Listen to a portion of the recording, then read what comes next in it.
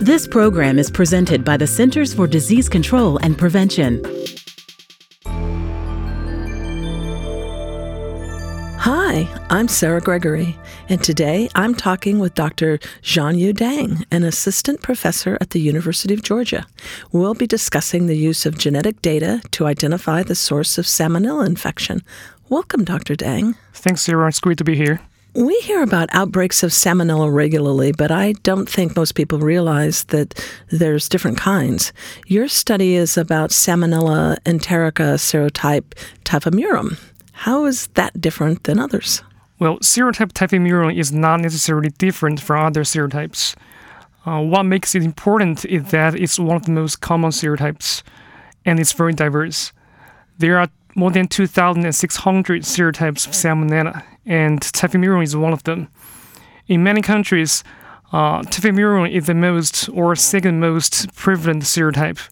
According to the U.S. national surveillance data since 1960s, about a quarter of human infections of Salmonella in the country are caused by Typhimurium. And within this serotype, there are diverse lineages and subtypes. Some of them have broad host range and are found in many species of mammals and birds. Others appear to show varying degrees of host adaptation and be associated with certain hosts. Okay, so how's it spread? Well, it's a zoonotic pathogen that is spread between animals and humans. I think a notable example is the emergence and global spread of a multi-drug resistant subtype called DT104. It was first isolated in the 1980s in the United Kingdom. It transmitted from cattle to other livestock in the country and then spread globally in the 1990s. Now it's all over the world. Another example of recent emergence in the spread of the pathogen is the multi-locus sequence type 313. It was estimated to have emerged about 40 to 50 years ago in sub-Saharan Africa. Its spread in Africa coincided with an HIV pandemic, which may explain its regional transmission and invasive symptoms among the affected people. Even though, as I said, there seem to be a lot of outbreaks lately, how common is it actually? So according to the Foodborne Disease Outbreak Surveillance System, there were nearly 3,000 reported outbreaks with a single confirmed etiology in the United States from 2009 to 2015. And that's all kinds of foodborne pathogens. Among these outbreaks, close to 900 or 30% were caused by different serotypes of Salmonella, including Typhimurium. So far this year in the United States, we have had at least 3 outbreaks of Typhimurium or its close variant. And these outbreaks were linked to chicken salad, and dried coconut. When there's a Salmonella outbreak, researchers are usually able to pinpoint a source that caused the outbreak, such as eggs from a specific farm, or as you're saying, chicken salad, dried coconut. How does whole genome sequencing play into this? Well, to find out the source of the Salmonella outbreak, both laboratory and epidemiologic investigations are needed. On the lab side, whole genome sequencing provides the ultimate resolution to differentiate closely related isolates. So with whole genome sequencing, investigators can first better link cases of the same outbreak, and second, better match isolates from food or food processing environments to the isolates from sick people. And such lab evidence gives investigators more confidence to implicate a specific source that's behind the outbreak. Your study talks about, and I'm quoting, accumulation of lineage-specific pseudogenes after divergence from generalist populations. That's a mouthful. And what does that mean? So pseudogenes are DNA sequences that used to be genes, still look like genes, but no longer function the way they did because of mutations. And usually such mutations are detrimental to the bacteria and therefore unlikely to be retained in a population. But as the lineage becomes adapting to a particular host and evolves from a host generalist to a host specialist, one theory is that the otherwise detrimental mutations would not affect the specialist lineage as much because the bacteria only need a set of essential genes to deal with the host. As long as the essential genes are functional, they are fine. So according to this theory, accumulation of pseudogenes can be a sign of host adaptation. And in our study, we observed in multiple cases that divergence of a putative host adapting lineage was accompanied by the accumulation of pseudogenes. And those pseudogenes are lineage-specific, which indicates that those potentially host adapting lineages may have emerged and evolved independently from each other. About 95% of cases of foodborne illness occur sporadically, seemingly striking one person at random.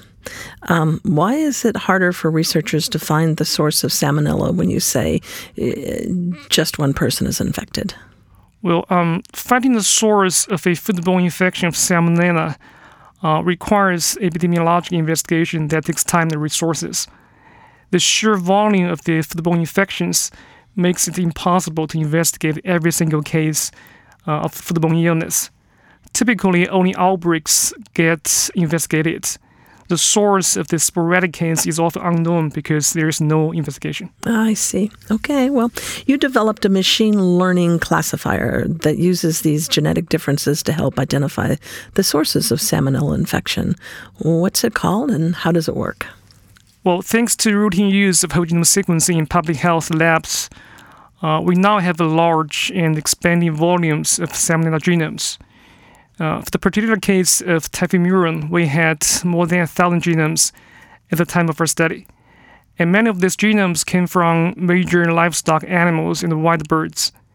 So we were able to put together a big collection of Typhimurium genomes from known sources. So I will refer to this collection as a training set when we start talking about machine learning later on. So we then built a machine learning classifier. The classifier can predict the zoonotic source of a Typhimurium isolate by interrogating thousands of genetic features of this genome. And we trained the classifier to do this prediction over and over again using the genomes in the training set I just mentioned.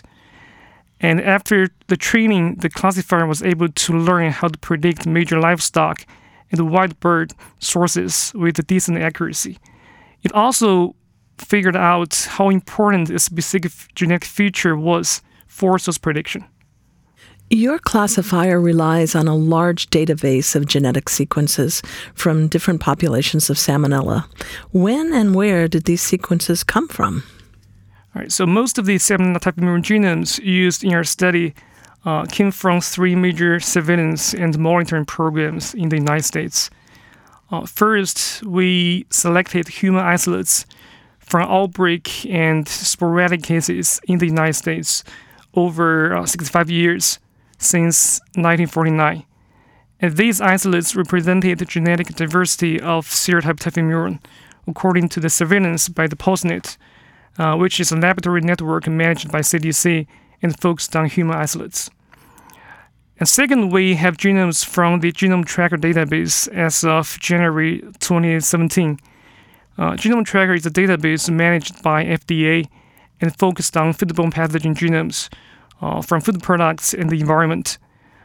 Our Genome Tracker genomes came from various sources in the United States, Europe, South America, Asia, and Africa. Last but not least, we took advantage of the retail meat isolates sampled by the FDA arm of the National Antimicrobial Resistance Monitoring System, or NARMS. So it gives us a lot of genomes from poultry, beef, and pork, which turned out to be very helpful for livestock source attribution. So is this classifier very accurate? Overall, the accuracy for zoonotic source attribution was about 83%. The classifier can flag its prediction as either precise or imprecise. So when the prediction was precise, the accuracy was about 92%. We also retrospectively analyzed 8 major zoonotic outbreaks in the United States from 1998 to 2013. Some of them were attributed to the correct livestock source. So if I get food poisoning, will I be able to go to my doctor and have the source identified? Well, probably not. In a future world, if your doctor requests whole genome sequencing of the pathogen that made you sick, and the pathogen turns out to be Salmonella Typhimurium, then the whole genome sequencing data could be analyzed by our machine learning tool and you might be able to make educated guess where the pathogen may have come from. But in our current system, the isolate is submitted to a local or state public health lab and then becomes part of the national surveillance.